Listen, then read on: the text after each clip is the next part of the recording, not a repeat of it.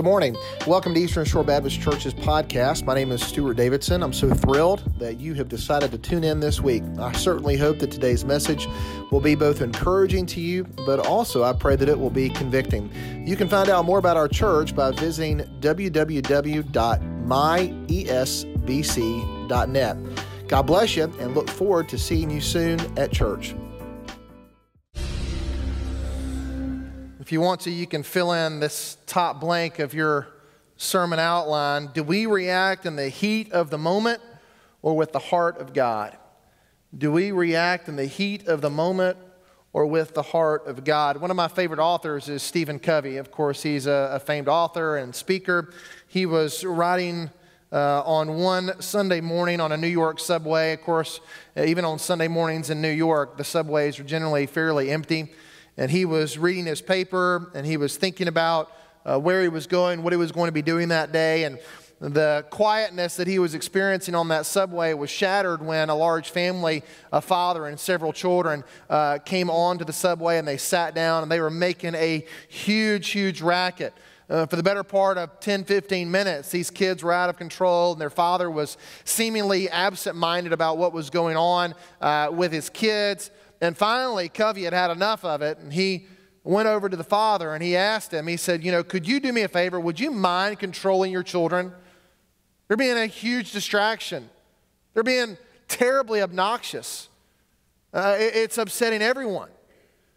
And so the father looked up at Stephen Covey, and tears began to stream down his face, and he says, I'm so sorry. He goes, to be honest with you, I'm a little bit out of it. I'm in shock. He said, my wife just died about a half hour ago. And my children and I, we just left the hospital. And my kids are not handling that situation very well. And to be honest with you, I really am not sure exactly what to do. And so Covey, who's also a born-again believer, he, of course, his heart broke in that situation. Put himself in the father's shoes, and he could only imagine what it would be like to lose a loved one just moments after that person had passed away. As I read that story, it really hit me that sometimes it helps to slow down. It helps for us to put ourselves in the shoes of other people. It's beneficial when we try to be more considerate and we began to ponder the experiences of other people that are surrounding us. Why do they act that way? Another great thing that came out of the 1990s when I was a kid, this phrase, what would Jesus do? And people began to have the bracelets. Remember those silicone bands? And people began to try to live their life by that common statement, what would Jesus do? How would Jesus respond? Instead, we often, by the way, me included, we often fly off the handle at situations we don't fully understand. We judge each other very quickly, and many times we judge each other with the wrong attitude or the wrong heart. We replace that fleshly heart that Jesus gives to us, that tender heart, we often replace with that stone heart that we are born with, right? In those situations. And this morning, we're going to be addressing a lot of these matters about the judgments that we often make, whether it be to ourselves or certainly when we judge other people. If you want to, you can open up your Bibles to Luke chapter 6, verses 37 through 45. As you do that, I'd like to share with you the context of the passage that we're studying this morning. Jesus is talking about judging our enemies, forgiving our enemies, and of course, lending to our enemies. When he says to give and it will be given to you, he isn't saying that when we give to those that we think are our enemies, that our enemies are going to give back to us. Hardly. When we give to our enemies, we should be giving with the expectation that we would receive nothing in return, at least nothing of this earth. But when Jesus says, give, it will be given unto you, what he's saying is when we give to those people that we think are our enemies, well, what Jesus is saying is, hey, there's going to be a heavenly reward for those attitudes. We aren't to expect anything in return for our generosity, but God will give it back, and he'll give it back even more than what we gave. He also tells us to be faithful to obey him. Jesus is teaching his disciples that, and of course us, that we will be repaid. There is a reward for what we do here on earth in the name of the Lord. In generosity toward our enemies, we can't outgive God. And that's a great rule to know, that when we give to other people, whether they be our friends or our enemies, that we cannot outgive God, that the reward will never run out.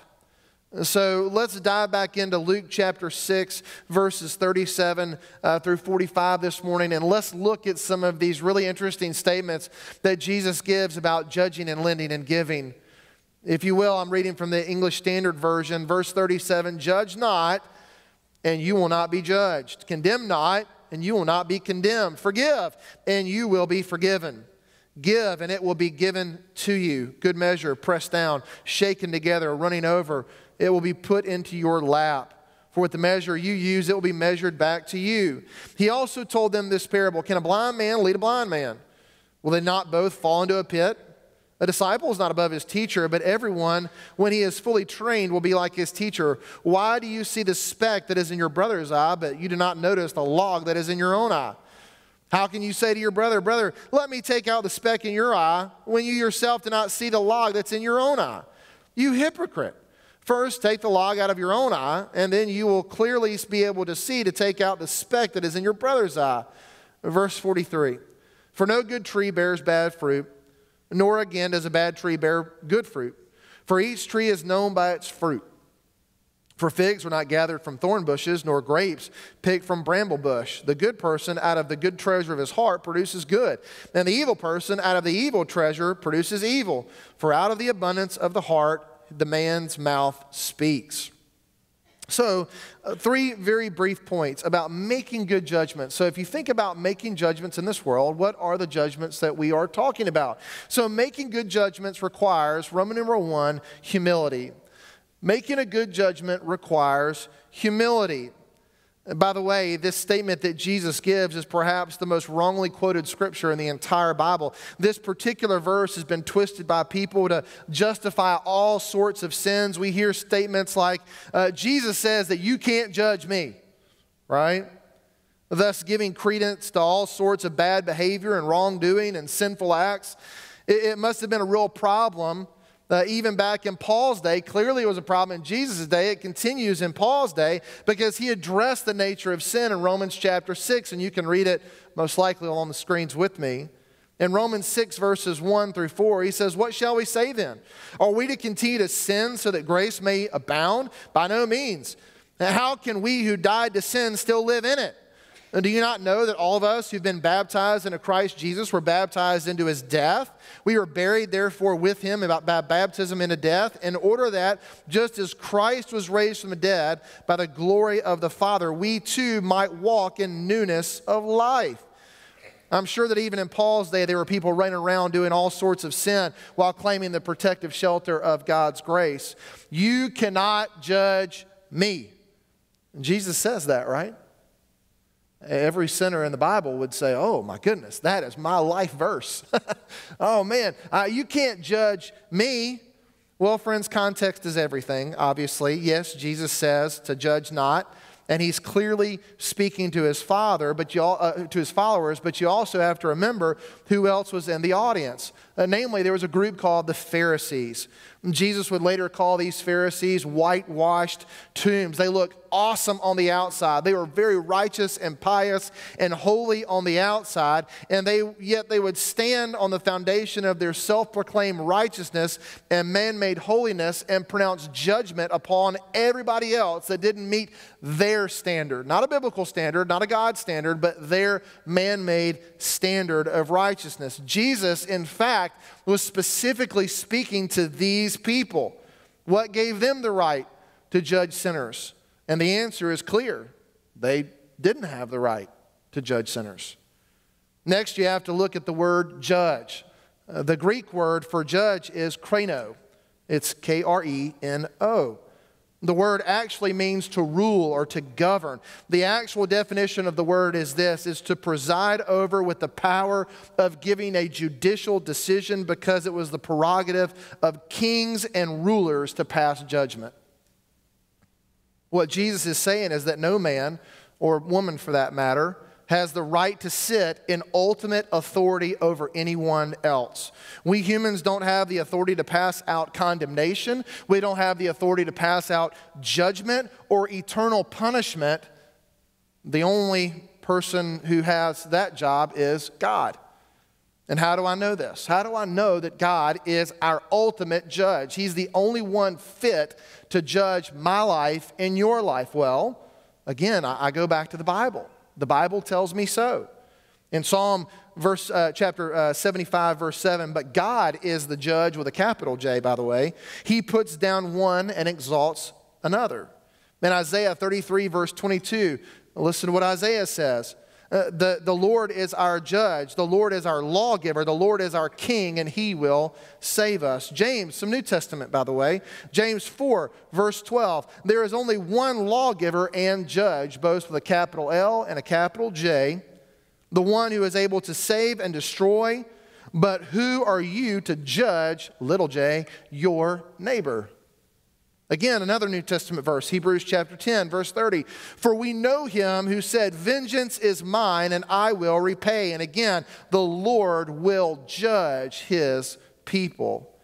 I know that, by the way, it's hard to believe that men or people in general would unknowingly unseat God from his rightful place as judge only to pass condemnation on another human being. It may be hard to believe, but it happened before Jesus. It happened during Jesus' ministry. And friends, it's continuing to happen even today. We make, in most cases, snap judgments concerning people based on their outward appearances, their past, the country they come from, the religion they practice, their preferences of living, their race. And we decide whether or not we will associate with that person based on those matters. In many cases, we decide whether or not the gospel is even good enough for that person based on those matters. Anytime we curse someone, anytime we give them the old number one in a fit of rage, anytime we tell someone to go to the particular spiritual hot spot, we judge them. Anybody ever guilty of that? We may not realize that we're doing it, but the reality is that's what we're doing. Jesus is the judge. He's the rightful judge, and it is only he who can see into someone's heart and soul and know that person better than they know themselves. Jesus alone makes eternal judgments on man, not me and not you. So if we're not to judge, what should we do? Well, Jesus responds with the answer to that question. Now, I am going to circle back down here in just a moment in that third point about fruit. And so we are going to talk a little bit about fruit here in just a moment. But Jesus does give us the answer. If we're not supposed to judge, Jesus gives us a declarative statement of what we ought to be doing instead. He says, condemn not, and you will not be condemned. Forgive, and you will be forgiven. Give, and it will be given to you. Good measure, pressed down, shaken together, running over, be poured into your lap. For with the measure you use, it will be measured back to you. So we are to condemn not, forgive, and give. Those are three really good things. So instead of judging other people by their actions, by their sin, we ought to be doing what Jesus tells us to do quite clearly, to condemn not, forgive, and give. Jesus is just circling back to his earlier statements about how we are to love our enemies. We don't stand in judgment over them because we're just sinners ourselves. Rather, we forgive them, we give to them, not expecting anything in return out of the charity that the Holy Spirit has given to us, and we love them. So some people might be listening either online or here today in this audience, and you might be thinking to yourself, it sounds like the preacher won't condemn sinners. He must be preaching to condone sinners. So if I'm preaching not to condemn sinners, then am I preaching to say, well, sin's okay? Well, clearly not. We should be the model, the example that Jesus has given to us, to them. My dad taught me a long time ago. I was a teenager, and I was saying things teenagers would often say about a certain group of people. And my dad was driving in the car. I think we were going to the grocery store, and he taught me this really great phrase. He said, well, son, Have you ever thought about this? Maybe we should hate the sin and what? You remember? Love the sinner. Maybe we should hate the sin and love the sinner. Because the reality is that's what Jesus has done for us. Jesus didn't hate me. He hated my sin. He allowed my sin to nail him on a cross. He didn't hate me. He loved me. Instead of casting me away, he brings me closer to him. Remember, it's not God's mission to condemn and destroy, but it's rather to save and restore. Again, going back to the Bible, John chapter 3, verse 17. Listen to what Jesus says. God sent his Son into the world, not to judge the world, but to save the world through him. Follow Christ's example of patience and love towards the sinner. God does not want any human to perish. He wants them to respond in love to the gospel message. 2 Peter 3, verse 9. The Lord is not slow in keeping his promises. Some understand slowness. Instead, he's patient with you, not wanting anyone to perish, but wanting everyone to come to repentance. Isn't it great, by the way, that we serve a God, a Lord, that wants every single person on planet Earth to come to know him and has provided a pathway for that person to come to know him? That's an amazing thing. Brothers and sisters, this morning, I believe that we absolutely should hate sin. Clearly, Jesus hates sin. But I think we should absolutely love the sinner. It doesn't mean that we tolerate sin. It doesn't mean that we don't speak the truth in love. Certainly we do. But when we pass judgment, it should never be an eternal condemnation of a person. We don't have the right to send anyone to hell. We don't have the right to send anyone to heaven. That's God's job. Our job is simply to tell the story of the gospel, the good news of Jesus Christ.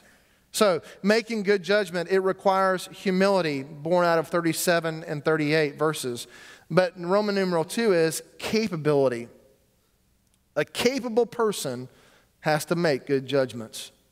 If you remember, he begins talking about blind men. He begins talking about logs and specks that we ought to be pulling out of each other's eyes. It reminds me of a really interesting story about a Russian. His name was Leonid Rogozov. I'm going to call him Leo just for short. Leo was a doctor. He was on a Russian expedition to the polar region of Antarctica many years ago. And while on the expedition, Leo developed symptoms of a badly swollen appendix. The only problem was that he was the only doctor on the expedition.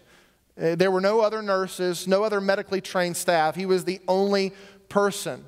Well, as Leo's appendix begins to swell, it also faces the danger of rupturing, and he was in tremendous pain.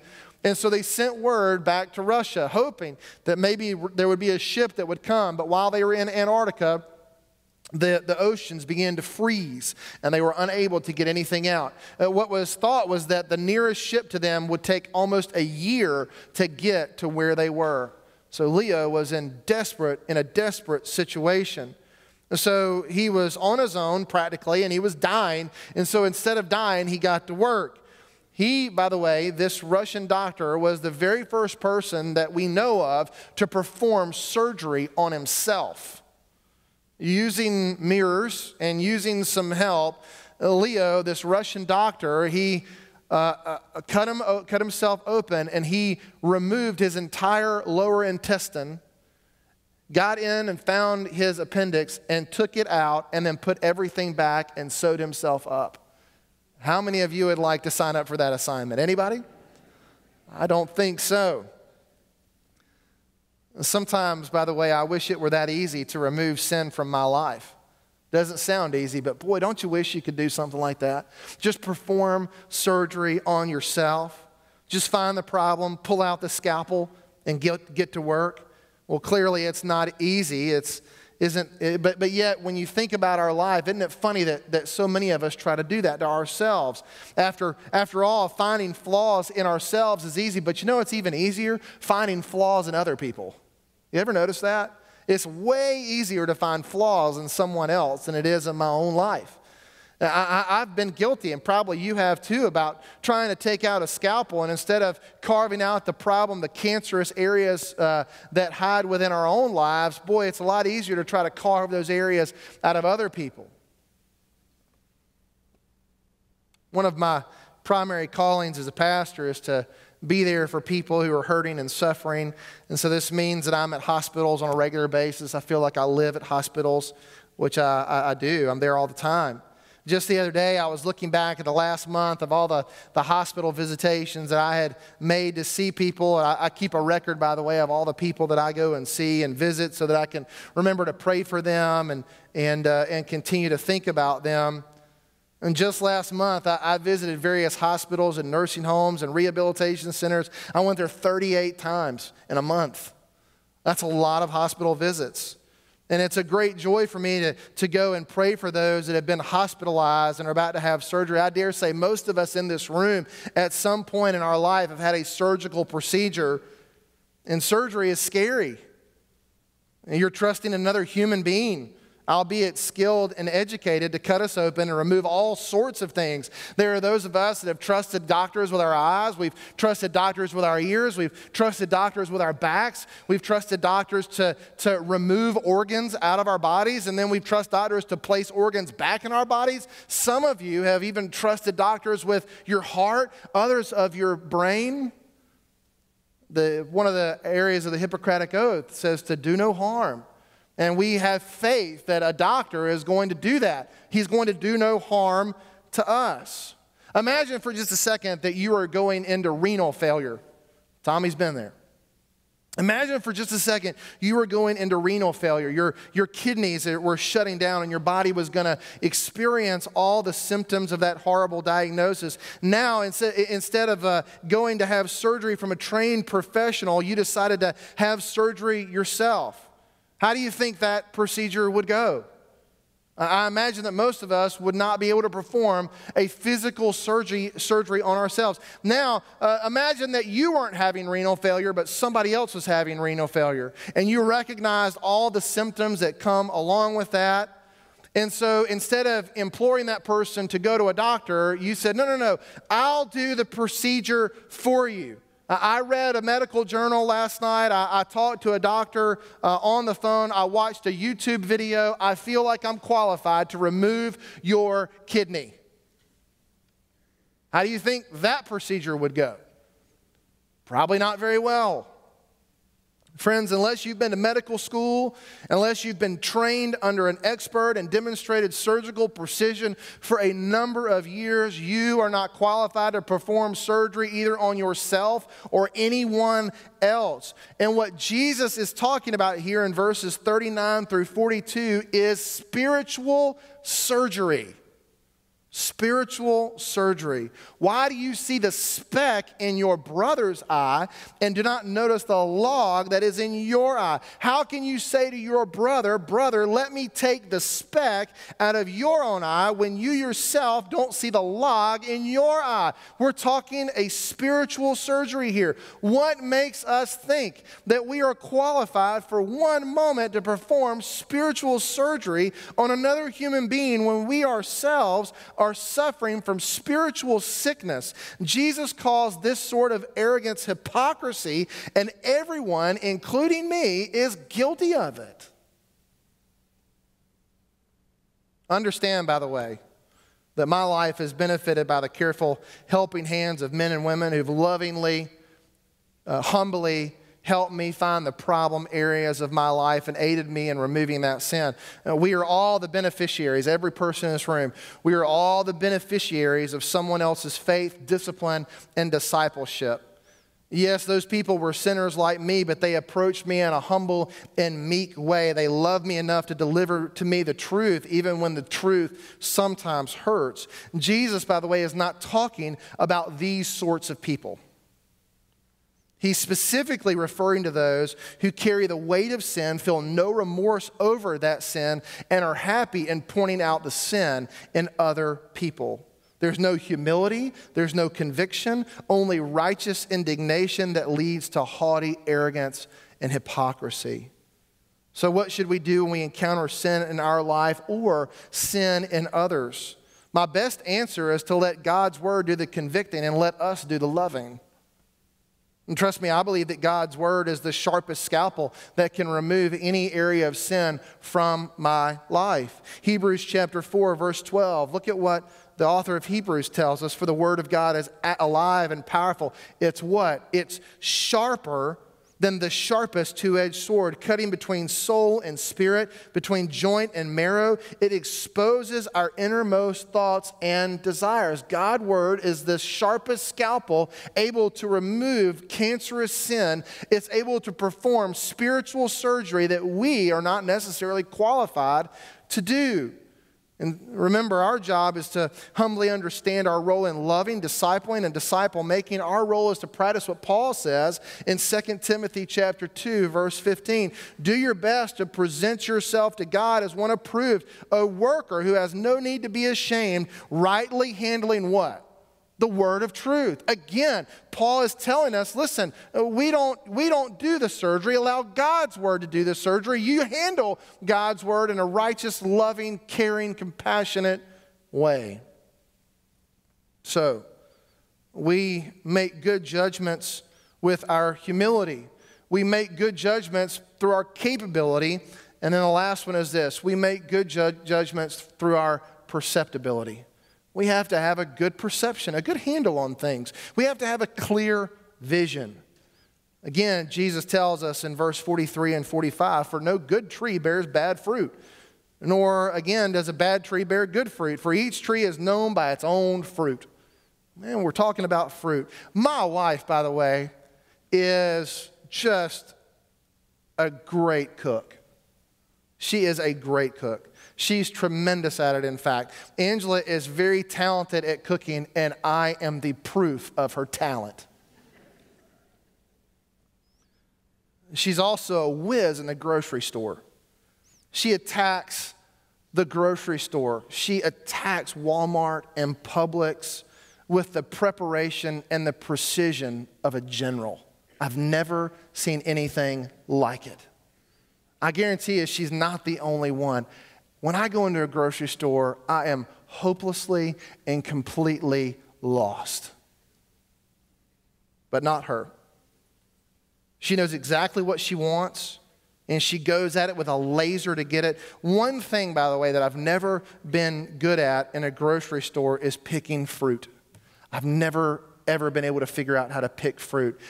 Generally, when I go to a grocery store, the fruit that I pick, it's either not ripe, or too ripe.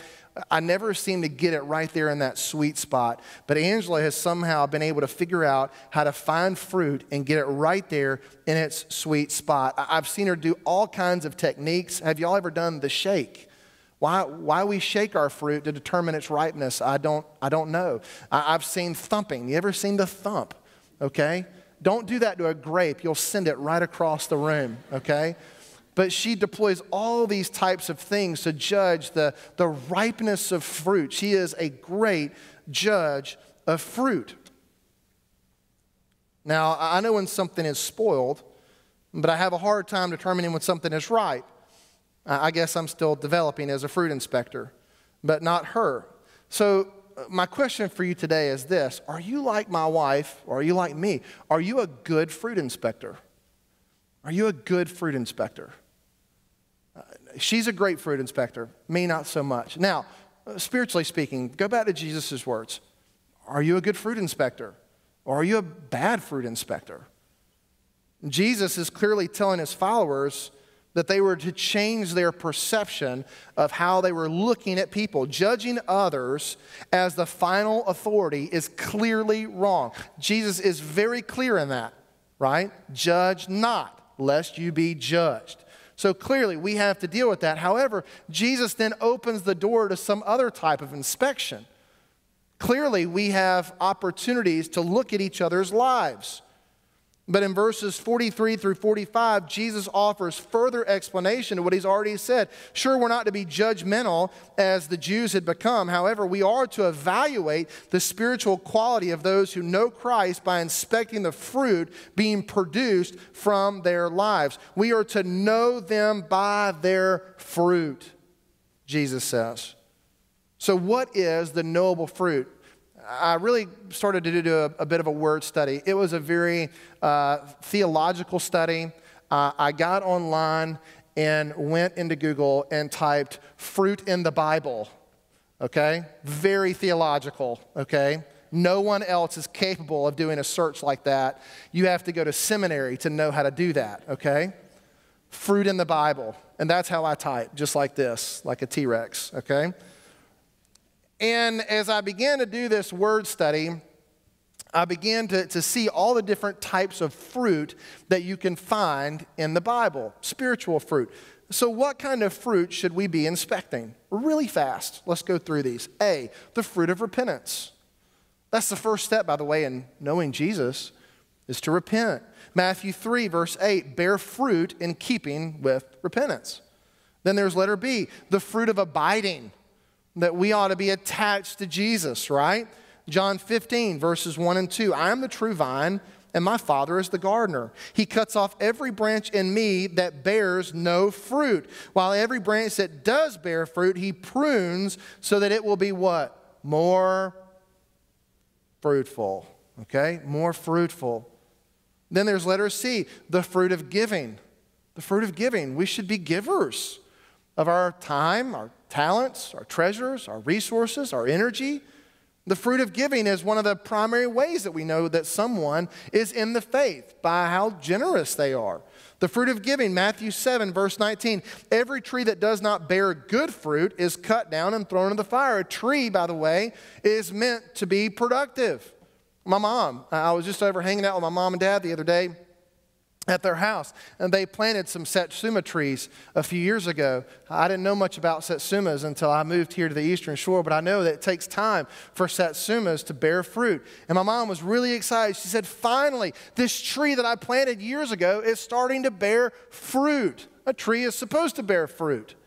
But yet Jesus tells us that if a tree is not bearing fruit, if it's not giving, if it's not being generous, then it's to be cut down and thrown into the fire. And then there's Paul's words, the fruit of the Spirit, letter D, Galatians chapter 5. But the fruit of the Spirit is love, joy, peace, patience, kindness, goodness, faithfulness, gentleness, self-control. And against such things there is no law. Oh, I love my grandfather, my dad's dad. Now, my grandfather was a lifelong Church of Christ. Boy, he was committed to that denomination. Sadly, one of the great pains of his life was that I was deciding to become a Baptist minister. Now, if you know anything about being Church of Christ, you know that in order to go to heaven, you have to be Church of Christ. And so being outside of that denomination, it just gave my grandfather fits. Now, we agreed on everything when it came to faith and to Jesus. But I remember one time my grandfather told me, he said, Stuart, I'm just really concerned. I'm really concerned that you're not going to go to heaven with me, and that as a Baptist pastor, because you're not Church of Christ, you're leading other people to hell with you. Now, imagine for a moment if your grandfather had told you that. This is a man that I love and respect, and by the way, learned myself so many of the great spiritual benefits of my life from my grandfather. But one of the things I told my grandfather, I said, I called him Papa. We call him Papa D. I said, Papa D, I just don't see how you can say that. I don't see how you could look at my life. I'm not perfect. I understand that. But I said, Papa D, how can you look at my life and say that you think I'm going to hell when clearly I'm producing fruit? Just go back. Papa D, look at Galatians chapter 5. Can't you see in areas of my life that I'm producing the fruit and keeping of being a believer in Jesus Christ? Am I not showing patience and joy? I mean, don't you see some of these things?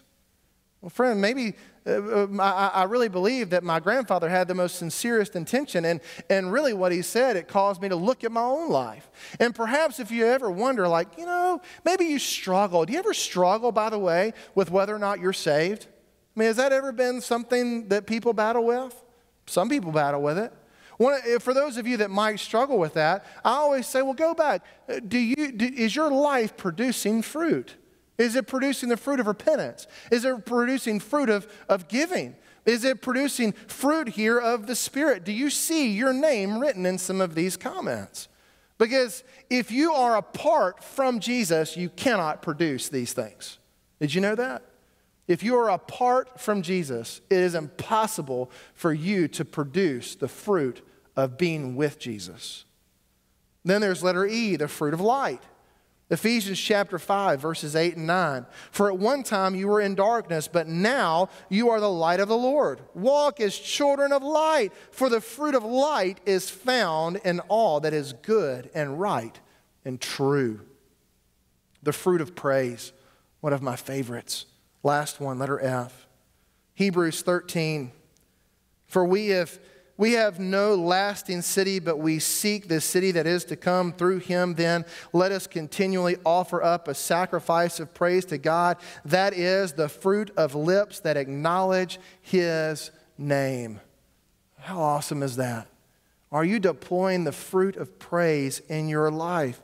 For sure, we must avoid the spiritual pitfalls of becoming judgmental. Nothing destroys kingdom life and blocks kingdom growth quite like a judgmental heart.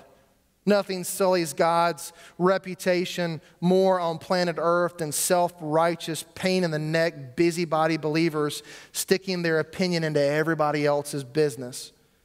But if we're going to protect God's family from false believers and false teachers, if we're going to extort and admonish one another on towards growth in grace and the character in Christ, and if we're going to call out a lost world to love God, we can't shy away from inspecting each other's fruit. We have to be good fruit inspectors. A good place to start, by the way, a good place to start is by inspecting your own fruit before you inspect the fruit of someone else. That in itself, by the way, will guard you and me and everybody else against being falsely, unrighteously judgmental. Martin Luther, author of the 95 Theses and several other works and the start of the Protestant Reformation, look at these closing words. Good works do not make a good man, but a good man does good works. Martin Luther is saying, if you're a good man, you're going to produce good fruit. Would you bow your heads and pray with me?